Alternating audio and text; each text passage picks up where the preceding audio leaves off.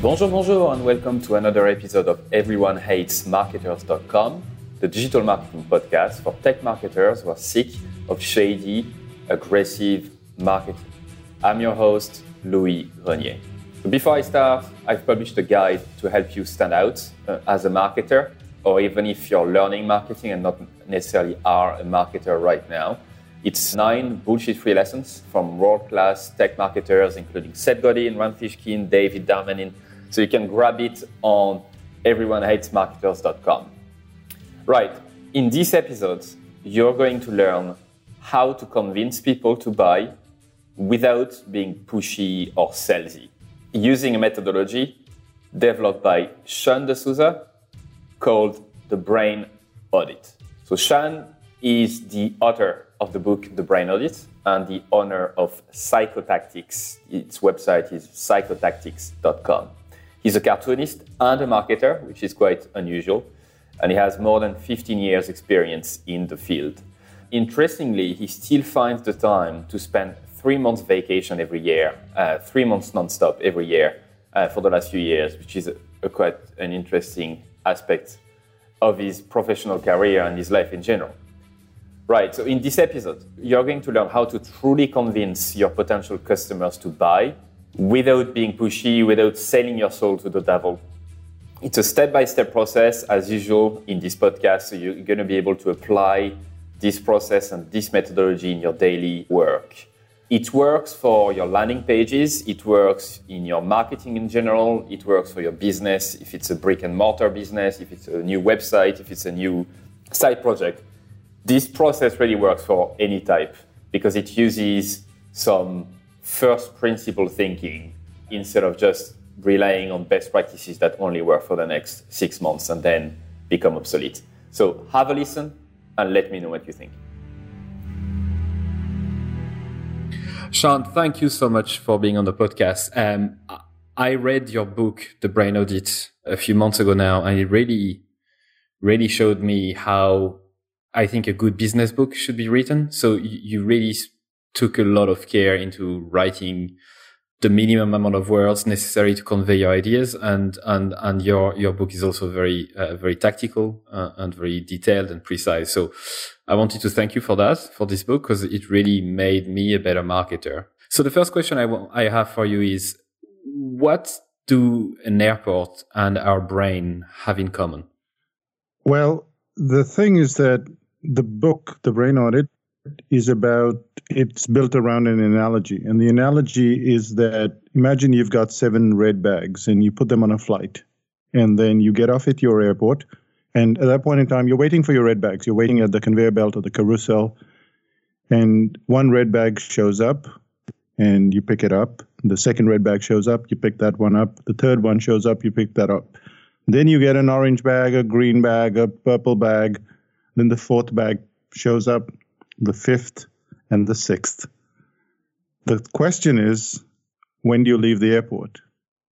And people don't leave the airport until they've got all their bags. And that's exactly what happens in the brain of the customer. If you don't remove even a single bag off their brain, that one bag that is going missing, they hesitate. And that's really what the airport analogy is all about. It's about hesitation. It's why does the customer almost come to the brink of buying something from you and then decide, no, wait, let me think about it. Let me speak to someone else. Let me do some research. And that's approximately what the Brain Audit is about. That's the analogy that it's about. It's a great analogy. I think it's good to think this way. I think it's easier for people to comprehend some kind of tough topic to understand. And I think that's also what I like about your approach is that it seems very simple, but I think you managed to simplify it so much because you understood the problem so well. And that's kind of difficult to do when you struggle with understanding a certain concept. It's almost impossible to simplify it for everybody to understand. And you've done that very well. So today, what I like to do for this episode is really trying to take an example of a business or a product that we could sell together and use your Brain Audit methodology to market it and to convince people to buy this particular thing. So we didn't prepare that. I didn't talk to you about it before, so we can do it on the fly. Because okay, because because as you noticed, I'm French. I like to use a French thing, and we can come up with it right now. So, what type of product we like to sell related to France? Oh, I don't know. You're the one with the podcast. You decide the product. All right. So we're gonna go for a bakery that specializes in selling croissants. Okay. So that's going to be the product, right? Okay, that's good enough. Yeah. Okay. So what's your first question? Yeah. But before we go into the detail of this particular business, I just wanted to talk a bit about you in particular. So as I mentioned, you're the author of the book, The Brain Audit, and 15 years ago, or even a little bit more, you joined an advertising agency and you started to read 100 books a year. You are also known to spend 3 months of vacation every year, and you wake up at 4 a.m. every morning. And I know a lot of people ask you about this, but that's quite interesting. And like me, you come from a family of teachers, which also is interesting. So is there any event, a particular event in your life that made you who you are today? I believe I'm not a firm believer in inborn talent. So a lot of people believe that they are born with specific skills. And what I found is that I had good teachers along the way. I just can't remember who taught me what. And so then I became what most people call talented. So to answer your question, a lot of people have contributed. I don't know if I'm answering your question, but a lot of people have contributed over the years. And so as a result, now today, I can write and draw and, as you can say, simplify things and dance and cook and do all that stuff. So a lot of people along the way have contributed along the way. And I think that makes me who I am. However, I think the biggest thing that was to my benefit was the fact that my parents gave me enormous responsibility. And I didn't realize it until I grew up. They made me do hundreds of things before I was 10. Like what? I was in charge, for instance, just like in France, you don't buy bread that's necessarily in the bakery. You go and buy fresh bread for breakfast and then probably fresh bread for dinner. Well, that's the way I grew up in India. So I was in charge of bread since I was very little. And there was no question about the bakery being closed. I just had to go and buy bread from another bakery. I was in charge of taking my sister to school before I was 10 years old. It's not like in other countries where we just get on a bus. In India, the bus, it's like one of those crazy sales that you see where everyone tries to rush into the store at the same time. Mm-hmm. So by the time I was 10, my sister was just 3, and I would take her to school. There were lots of little things like that. I had lots of duties around the house, just enormous number of things that I didn't know I was doing, and it made me succeed many times, but fail more than succeed. And to this day, that's what I consider to be my greatest asset, the fact that failure is greater than success. And that's true for everybody, but most people don't recognize it. So out of, say, 5 or 6 or 10 things that I do in a day, probably 1 or 2 will be to the standard that I would like. And about 4 or 5 of them will be like average, and 2 or 3 will be just hopeless. So that's the way I look at things. And it was because of the way I was brought up. I was brought up just to keep going and do stuff. And so I don't see anything like other people do, which is, what is success and what is this and what is that. This is fun. Let's keep doing it. Yeah. And that's something that it's true. It's kind of difficult to take your distance from when you're young, when you're a kid. and realizing what your parents are doing for you until you're a little bit older. My mom would do the same to me. She would give me a lot of stuff to do and put me out of my comfort zone. And that's something that I've been used to for a young age as well. So yeah, that's a good topic to get into. And I guess we can spend the entire episode talking about this, but that's not a topic. But thanks for sharing that. That's kind of interesting insight into your personality. So going back to marketing in particular, I'm interested in hearing something from you. I'm not sure I've read anything related to that. So I'm interested in your answer. Do you have is there any so-called marketing best practices or marketing stuff that boils your blood in general, or that you think are just plain wrong? Yes, I do. I can see that people make promises, but they've made promises for hundreds of years. So it's not something. In English there's a term called snake oil seller or something like that, a salesman. And this is what people do: is they promise that you will double your income, or you will double your customers, or for want of a better thing, that you will have a shorter week or lesser hours, or you will work at the beach. I don't agree with that. First of all, it's completely boring. When all of the people that make those promises, they're working very hard. I've been online since almost 2000. That means we've had the website. I've been online before that, 1995 almost. So I've seen the people that say that they're not working very hard or doing stuff like that. And all of them are putting in more work than any of you. And that's true for everybody. Like if you look at the top athlete, the number one athlete in the world is putting in more effort than the number two athlete by quite a bit. So they sell these dreams and people buy the dreams, and I'm okay with that. But what we did was then we had to look at what is the opposite of the dream, and the dream is hard work. And so we sell hard work, and when people do that, they succeed and they get a skill. So we don't sell the dream. We sell the skill and people achieve their skill. But that's the thing that really gets me upset. The thing that,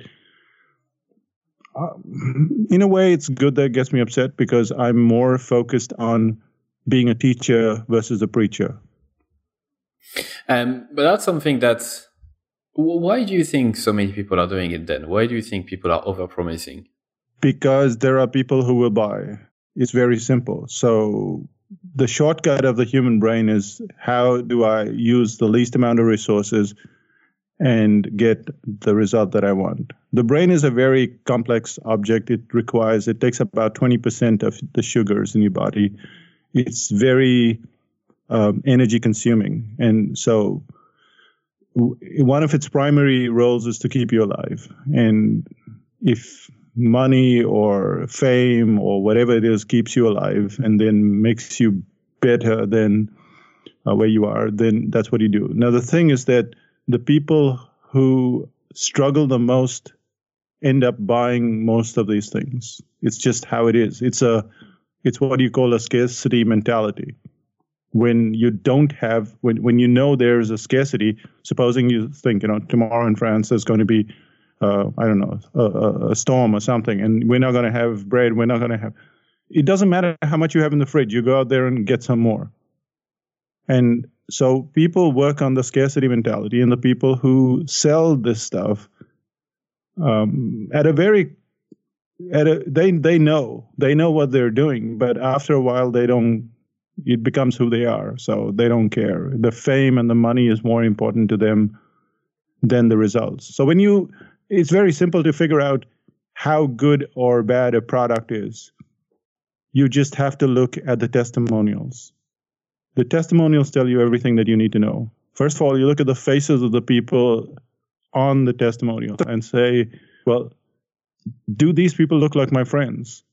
And usually the ones that are the get rich quick kind of thing, those people don't look like people you go out to lunch with.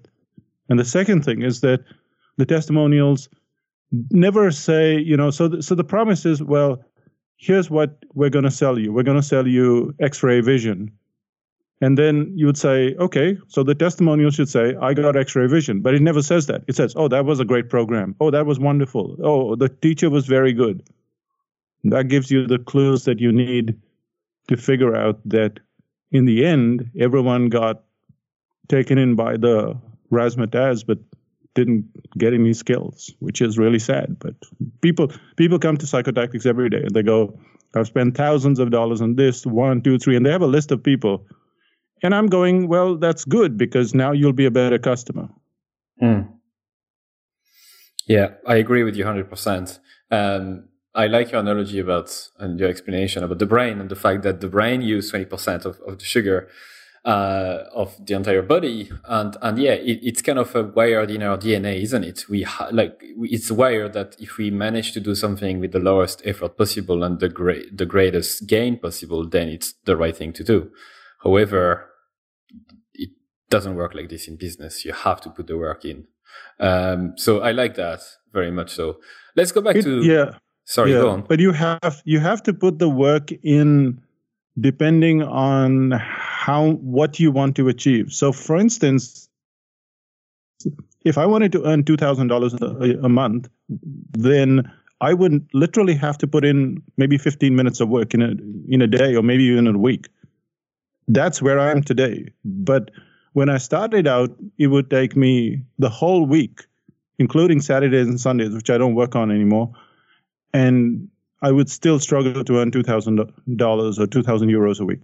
So it depends where you are. And then the second thing, it depends on how much fame or how much money you want to earn. So my goal is not fame or money. In fact, what we've done is since 2007, we've just had a benchmark. And that benchmark is to earn thrice as much as we need. So 1/3 of that goes to taxes, which I'm very happy to pay. 1/3 of it goes into savings and investments, and 1/3 of it we travel 3 months a year. So that's my benchmark. We've almost had a fixed income since 2007, and we don't need more than that. And that's cool with us. And so if you want to keep working, then, and the reason why I keep working is not because specifically of the money, but because I treat my products and services like versions. So like Photoshop, version 1, version 2. So I keep improving that, and that all takes time. Yeah, that's a good explanation as well. And so when you say we, you're talking about your family, you're talking about your wife. Are you working with her, or is it your own business? Yes, my wife and I work together. We've worked together for about 17, 20 years now in this business. But that's a good lesson against those companies that try to grow at any cost and making profit at any cost, and there's no end to it. It's like, we need to double the profit that we did last year. And I appreciate what you're saying, which is like we earn more than we need. We earn 3 times more than we need, and we are happy with that. So you could have invested into growing 10x over the next 5 years, or growing into building a software and scaling and whatever, but you're not doing that. You seem to be a very calm and composed person who knows what he's doing. And it's great to talk to somebody like this. Well, if you've got a sofa, I've got a sofa. Your sofa is not actually softer than mine. You may earn 10 times more than me. You might have 10 times the fame of me, but your sofa is not any different. So the only thing that's different is your life. And my life is benchmarked on coffee, and it is based on where I can have the coffee, who I can have the coffee with, and can I pay for that trip. So let's say you said, let's go to Paris or to, I don't know, to Barcelona, and you'd say, can you have a coffee? Well, technically, yes, I have the time for a coffee. I can get on a flight, get onto business class, sleep there, wake up in the morning, have the coffee, and then if I wanted, I could come back. Not many people can do that. Not even the really rich and famous people, because they don't have the time. They might have the money, they might have the resources. I pride myself on having time, money, and saying no to people that I don't want to meet. Yeah, that's a good life lesson. Absolutely. Right, let's talk about the marketing side of things a little bit more. So we started to talk about it at the start of the episode, where we said, I told you we're going to pick a business and just try to use that as an example for your methodology. Now, I don't know how far we're going to go, because the brain audit is very complete and there's a few steps, but we'll give it a try. So let's say we are a bakery selling croissants. So we only do that. And let's say, to add a bit of difficulties, we are not going to be based in France because it will be too easy. Let's say we are based in the US. Let's say we are based in New York per se, right? So the first step of your methodology of the brain audit is to identify the problem, right?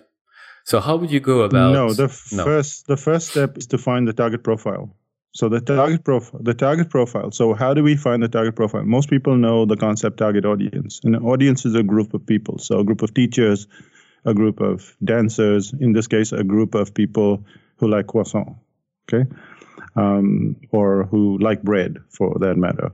But then we narrow it down and we say, now we're going to speak to one person. And now let's say that person is you, okay?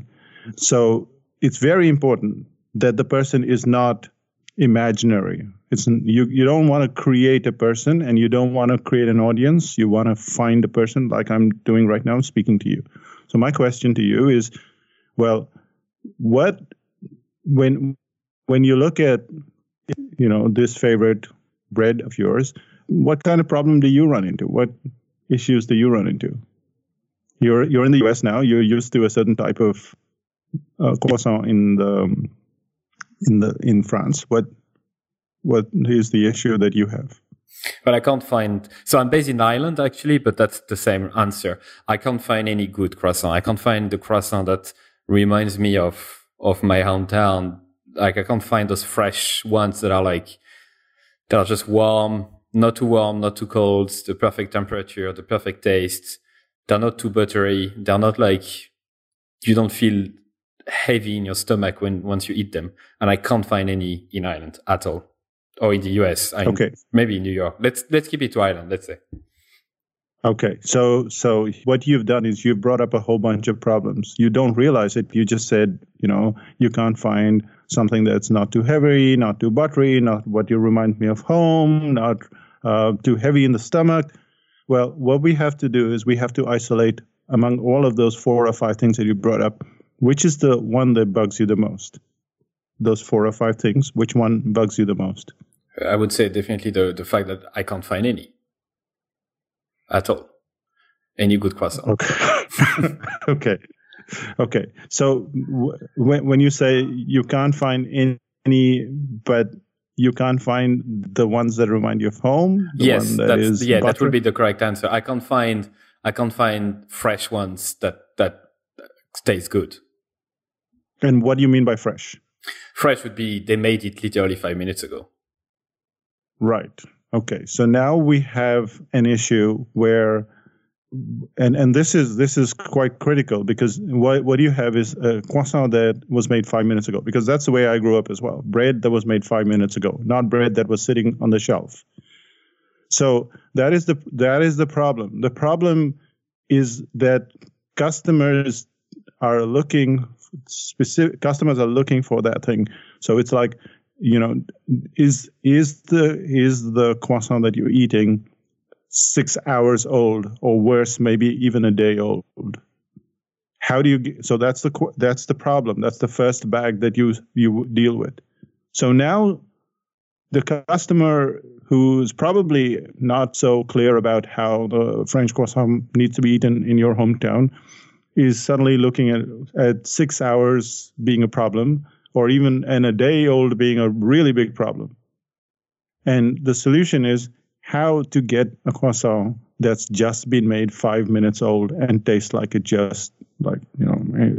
came out from the bakery. Obviously, we're just speaking this. It needs to get some refinement. But what we have here is there is a problem. The problem that either the customer is aware of or the customer is not aware of. Now, if you have a sandwich board or a board outside and you're walking past and it says fresh croissant, you're not going to pay attention. But if it says, is your croissant 6 hours old? And then the subheading says, well, how to get a croissant that's just 5 minutes old. Even if you're in a hurry, you'll make a note of that. Right? Yep. So that's your solution as well. So the way you explain it is that you basically frame the problem and then quickly after say that basically you have the solution, and the solution is basically the non-question way of explaining the same thing. I don't know if I'm explaining myself clearly. Correct. It's the opposite. It's the opposite of the problem. So you can use a question, you can use a statement. It doesn't matter how you use it. But the point is that what customers pay attention to is not a solution. They pay attention to the problem. So you pay attention not to great weather, but you pay attention to the storm. You don't pay attention to easy-going roads. You pay attention to there's some block in the traffic. That's how your brain functions. So you have to look at what problem the customer is perceiving. And your problem is that the croissant is now 5 minutes old. And I can completely understand that. Now, you have to understand that the target profile are just a few people. But when I say just a few people, it might be a few thousand or a few million people that all have the exact same problem. And what they want is a croissant that's just 5 minutes old. So if you were to take this kind of analogy and then go across the globe and ensure that your croissant was just 5 minutes old, now you'd have people coming in there expecting it to be 5 minutes old. But the thing is, you have a problem, you have a solution, and now you have your target profile. So that is the first section of the brain audit, which creates the attraction. You're in a hurry, you're just reading the newspaper, you're just on a website, and you see the sign, you don't know who this person is, you don't know what this is, but they've got your attention. That's the main factor when you're dealing with a client. You have to get their attention. The one thing that I know worries a lot of marketers when we think about target profile and making sure that you target people on that are very specific, not trying to reach out to everybody, is that they are worried that they're going to miss out on certain people. So they tend to try to expand their audience to other groups that might not suffer from the exact same problem. So what would you answer to this worry?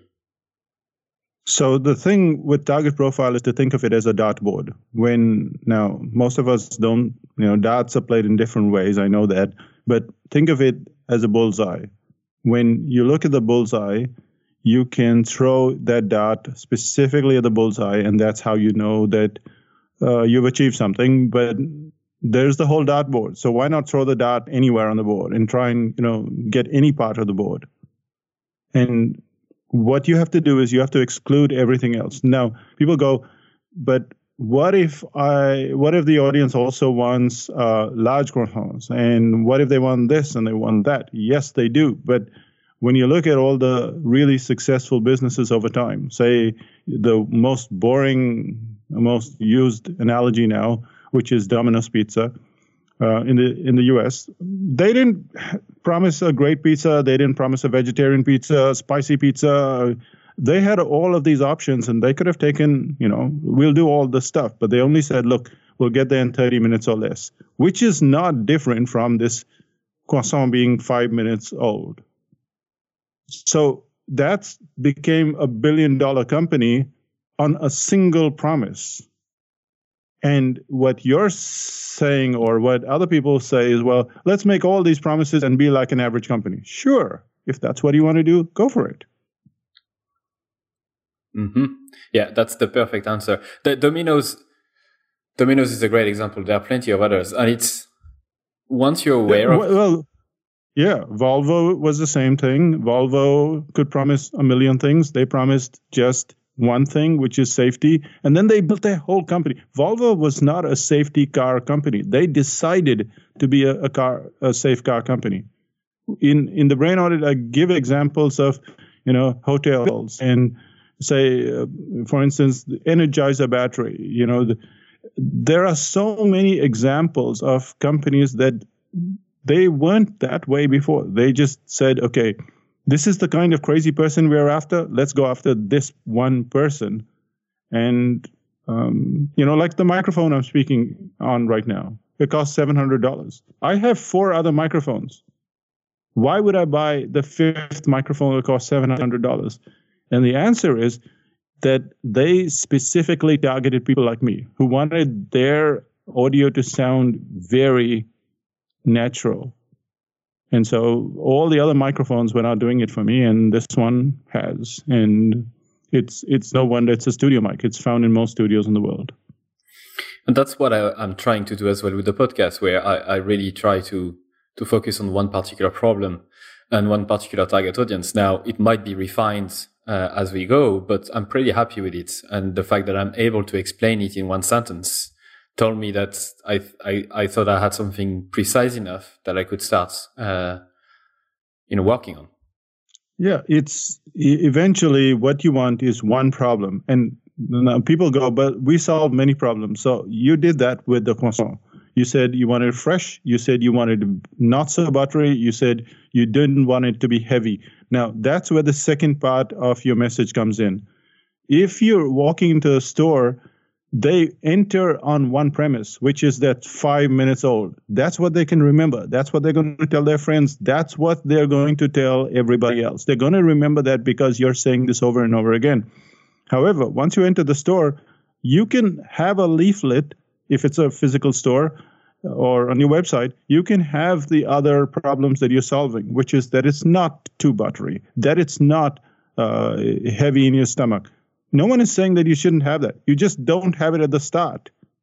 So, it's like you're going for a date. You have 200 shirts in your closet. Let's say you're that kind of person. Are you going to wear all the 200 shirts? No. You wear your best shirt and you go out there.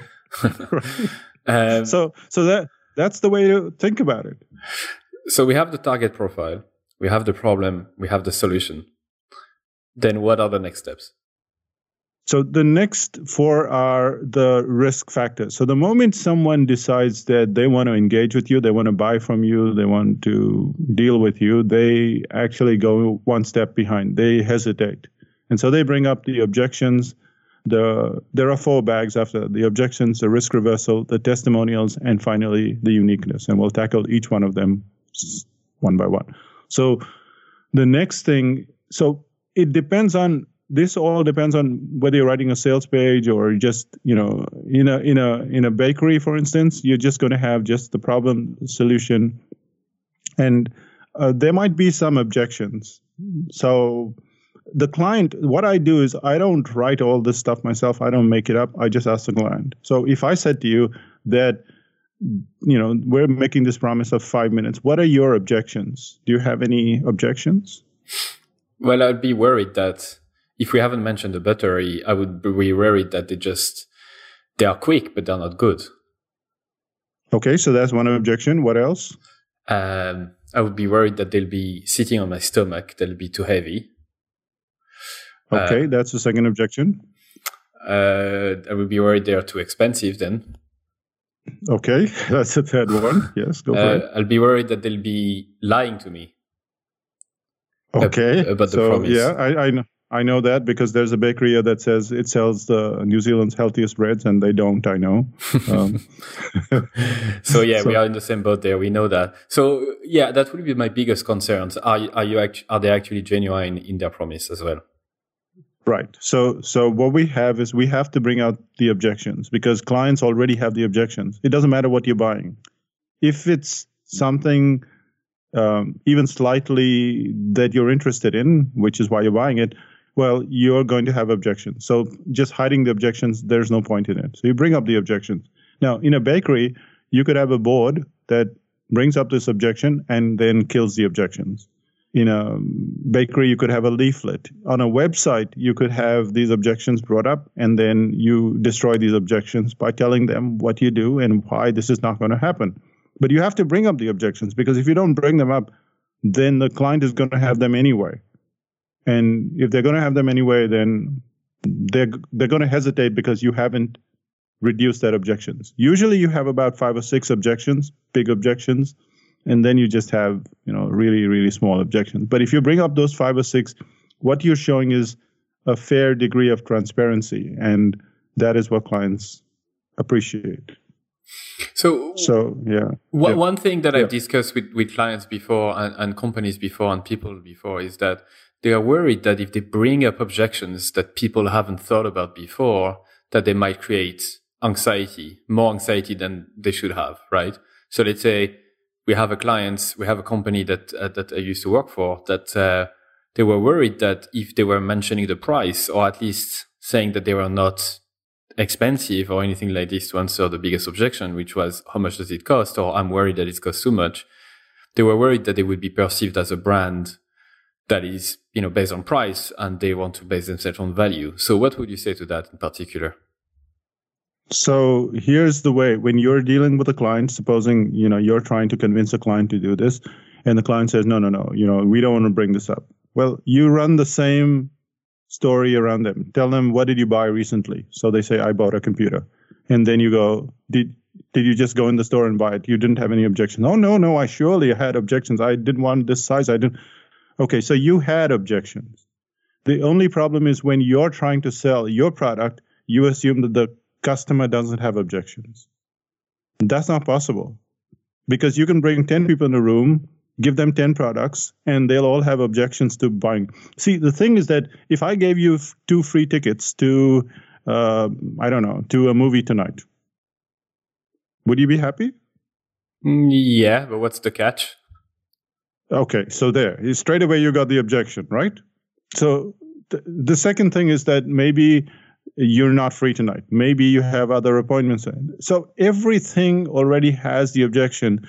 And if clients say, well, that bringing this up is not a good idea, you tell them, look, everyone, whatever you're buying, you already have objections to. When you bring this up, what you're doing is you're telling the client, I understand where you're coming from. I've thought this through, and now I'm giving you the response to it.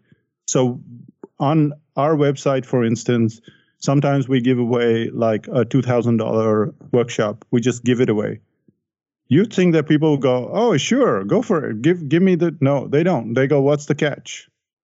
So we write there what the catch is, why we're doing it. And then they sign up anyway. The point is that every product or service is going to have objections. The more expensive it is, the more objections you're going to have, or the more worry you're going to have about the risk you're going to take. And if you decide that you're not going to put the objections, then if another competitor answers those objections, well, the business goes to them.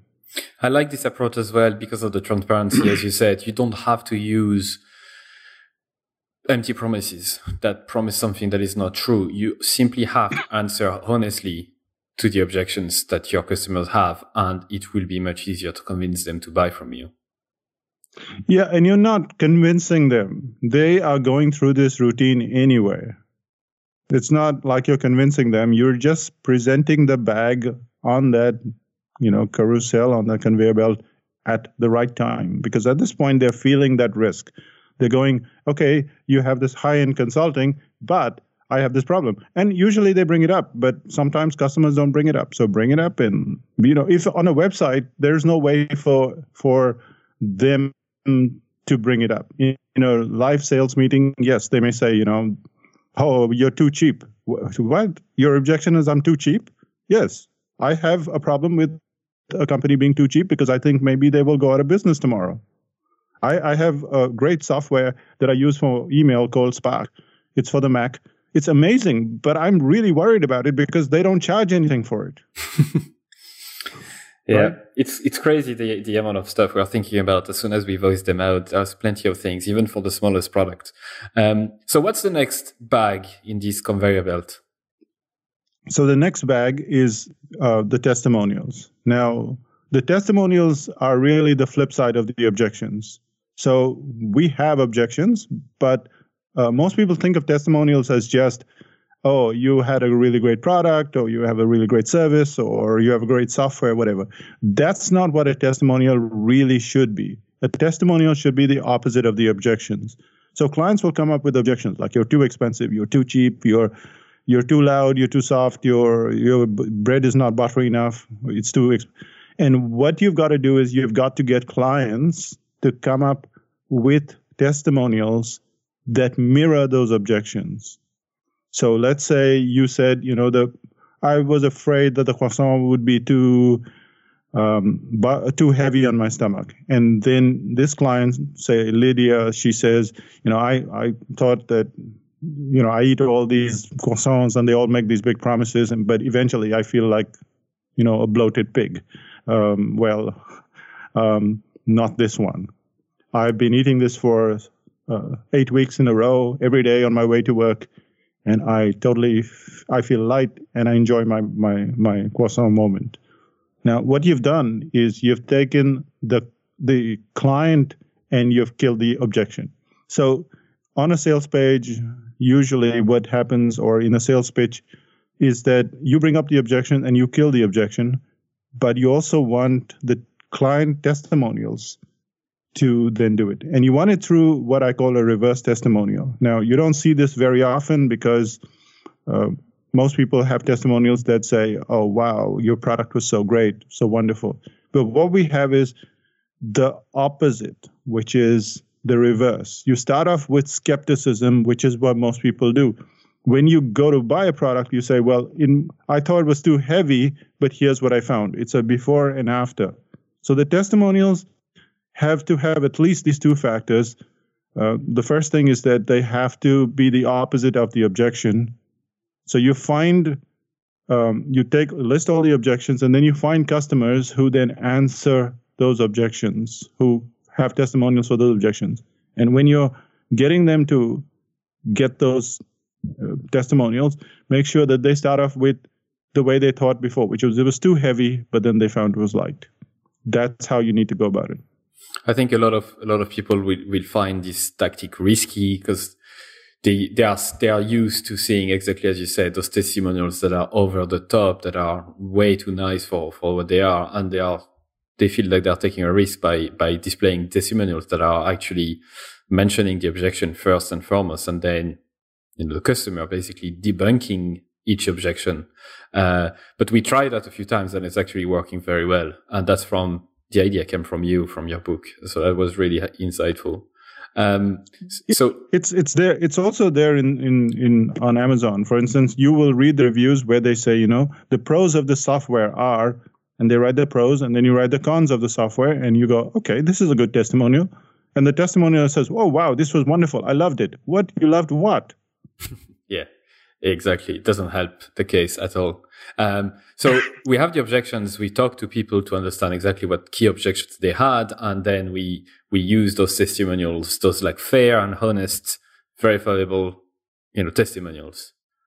What's the next step? So the next one is risk reversal. Now, most people think that money back guarantee is a good risk reversal.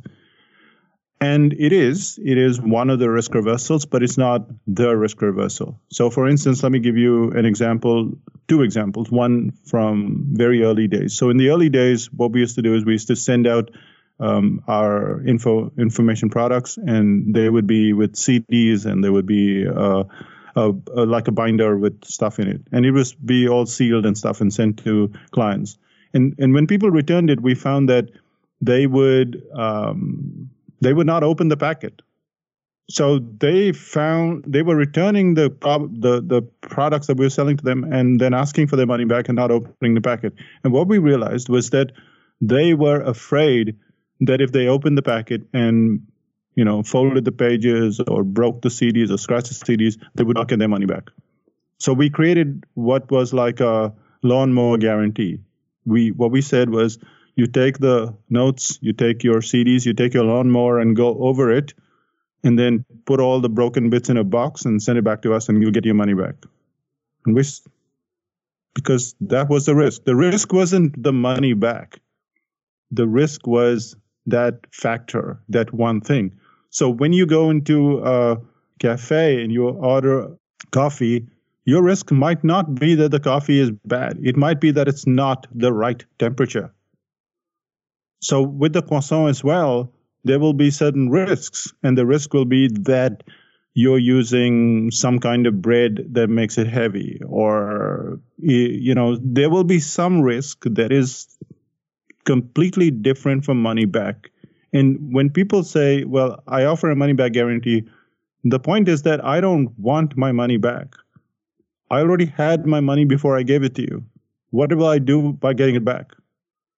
What I want you to deliver on your promise. So I want you to understand what the risk is. Now, for instance, we have courses online, and our courses are quite expensive. They're like $3,000, $3,500. People sign up in 20 minutes. And we don't do any big promotion like most marketers. We send out one email. In 15, 20 minutes, every single seat is taken. So how does that happen? Well, most of the people online, they offer you a money-back guarantee, but they don't offer you a skill guarantee. They say, they say, we'll give you your money back, but we won't give you skill. And we say, we will not give you your money back, but we guarantee the skill. So if you join to learn how to write articles, there is no question about, will I be a good article writer? You will put your article out there and you will see how people respond to it. If you're a cartoonist, you walk into a cafe, you start drawing and people go, how many years have you been a professional cartoonist? And you've been drawing for like 6 months. So we promise the skill and we guarantee the skill and we don't offer money back. So that's the real risk. The real risk is I don't want to do another program where I get more information. I have enough information. Now I've had enough. Now I want the skill. And so that's why we have no problem filling up any of the courses or doing any that kind of stuff, because we guarantee the skill. You never leave without the skill. You walk in for X-ray vision, you get X-ray vision. End of story.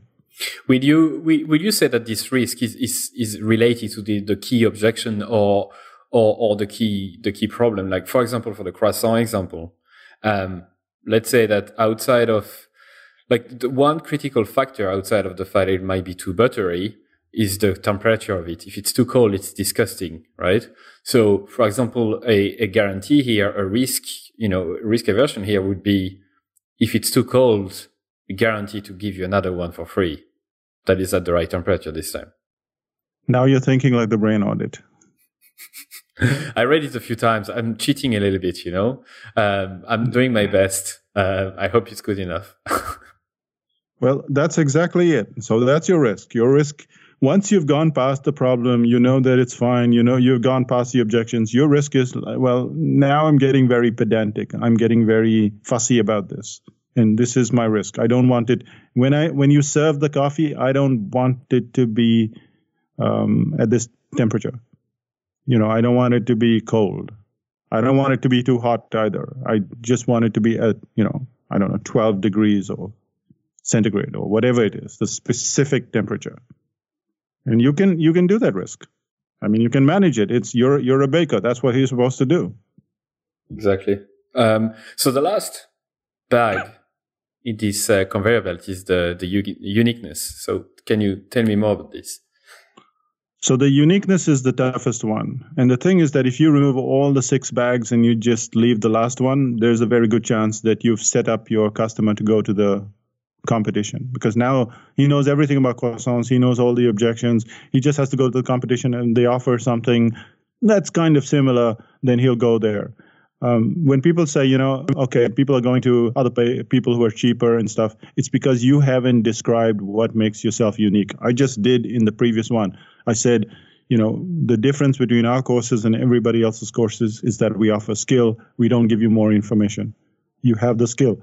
And that's what people sign up for. And you ask them, why did you sign up? And they go, because of the skill. So the way to create the uniqueness can be pretty complex, but the way you want to do it is to make a list of all the things that you do. And say as a baker, with your croissant, it's this temperature, it's this, and then you pick the one thing that you think, well, this to me is the most important thing. And I want to achieve this.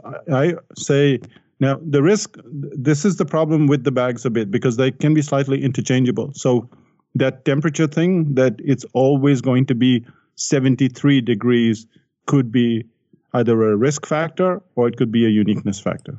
Could it be both? It could be both. But in order not to confuse your audience, let's assume that the client, so this is what I do. I go to the target profile and I ask them, what do you think is the risk? What do you think is the uniqueness based on what you've just said? So I'm asking you, your risk is what would you consider to be a unique croissant? Well, I think it's outside of the temperature, I would say is the taste, obviously, the fact that it tastes good, not too buttery. No, okay, so not too buttery. So that is the thing. So you go, and what you've got to do is you've got to position yourself against the enemy, as it were. And you go, everyone makes a great croissant. It's not that we don't just make it, but what they end up doing is putting too much butter. When you taste our croissant, you'll find that it meets all the needs that you have, plus it's not too buttery. And that becomes your slogan, not too buttery. Now, here's the point. No one remembers it. You think that everyone will remember your uniqueness. No one will. So that's what Domino's did. 30 minutes or it's free.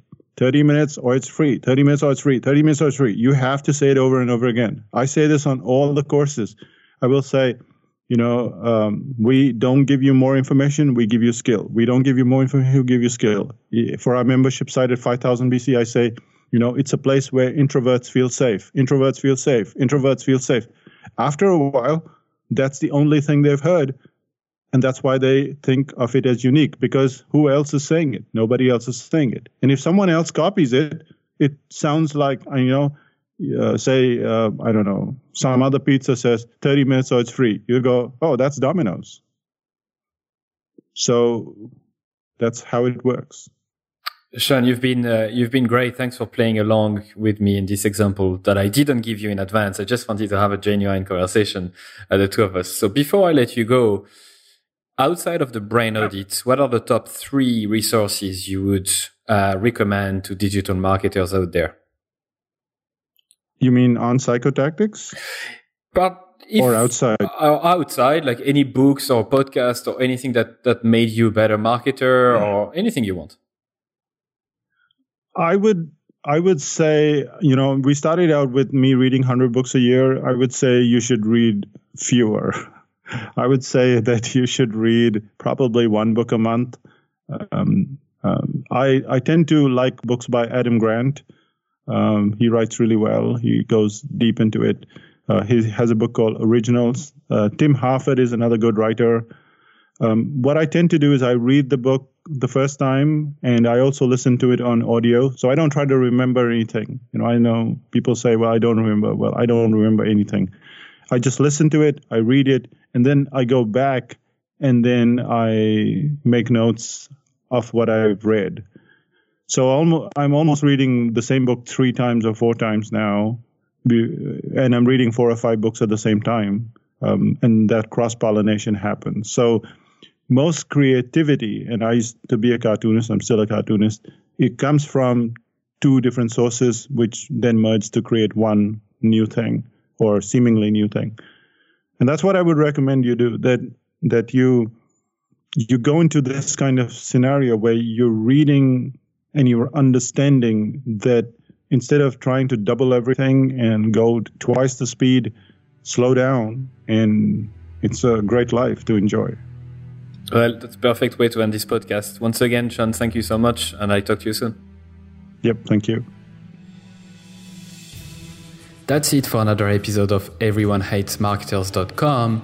And this is the moment where I tell you to subscribe to our email list. So before you leave and go to another podcast or listen to another episode, I don't treat email list the way people usually treat their email list. I really treat that as a one-to-one conversation. So I'm going to send you very short and personal emails every 2 weeks, I would say.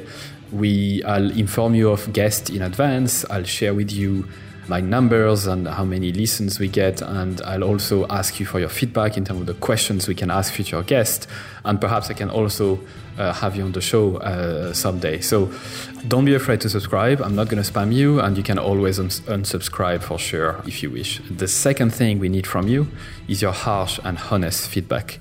We know that this show is not perfect yet, and we always can improve. So you can send us your email at feedback@everyonehatesmarketers.com. Good or bad, please feel free to send me an email. And the last thing I'd like from you is that if you did like the episode, please share it to your friends, your colleagues, or whoever might like it. And also please review it on iTunes or another service that you might use to listen to your podcast. Because if you leave us a 5-star review, it means that more people will be likely to listen and we can spread the word quicker. So thank you so much once again, and au revoir.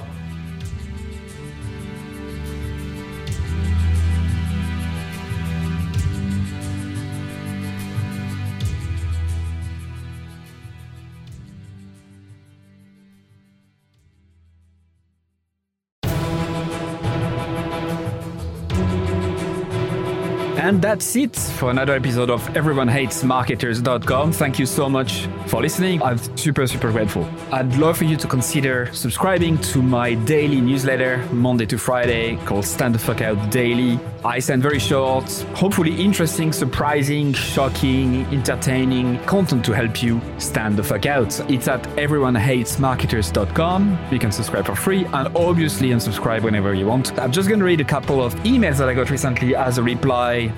Juma said, your content attacks the mind primarily, which is such a good thing because most of us are skilled at what we do, but we don't have the courage to do it our way. Mark, who just subscribed a couple days before, said, this is my first issue of your newsletter. Love it. Glad I subscribed.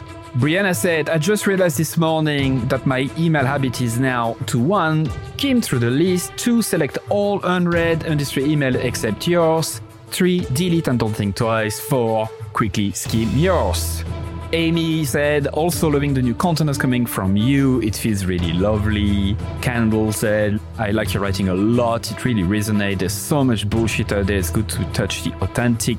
And Chloe said, where is the I fucking love this email button? Brilliant. I hope you subscribe. You'll be joining more than 14,000 subscribers at this stage, which is crazy. It's the size of a small stadium. Anyway, thank you so much. See you on the other side.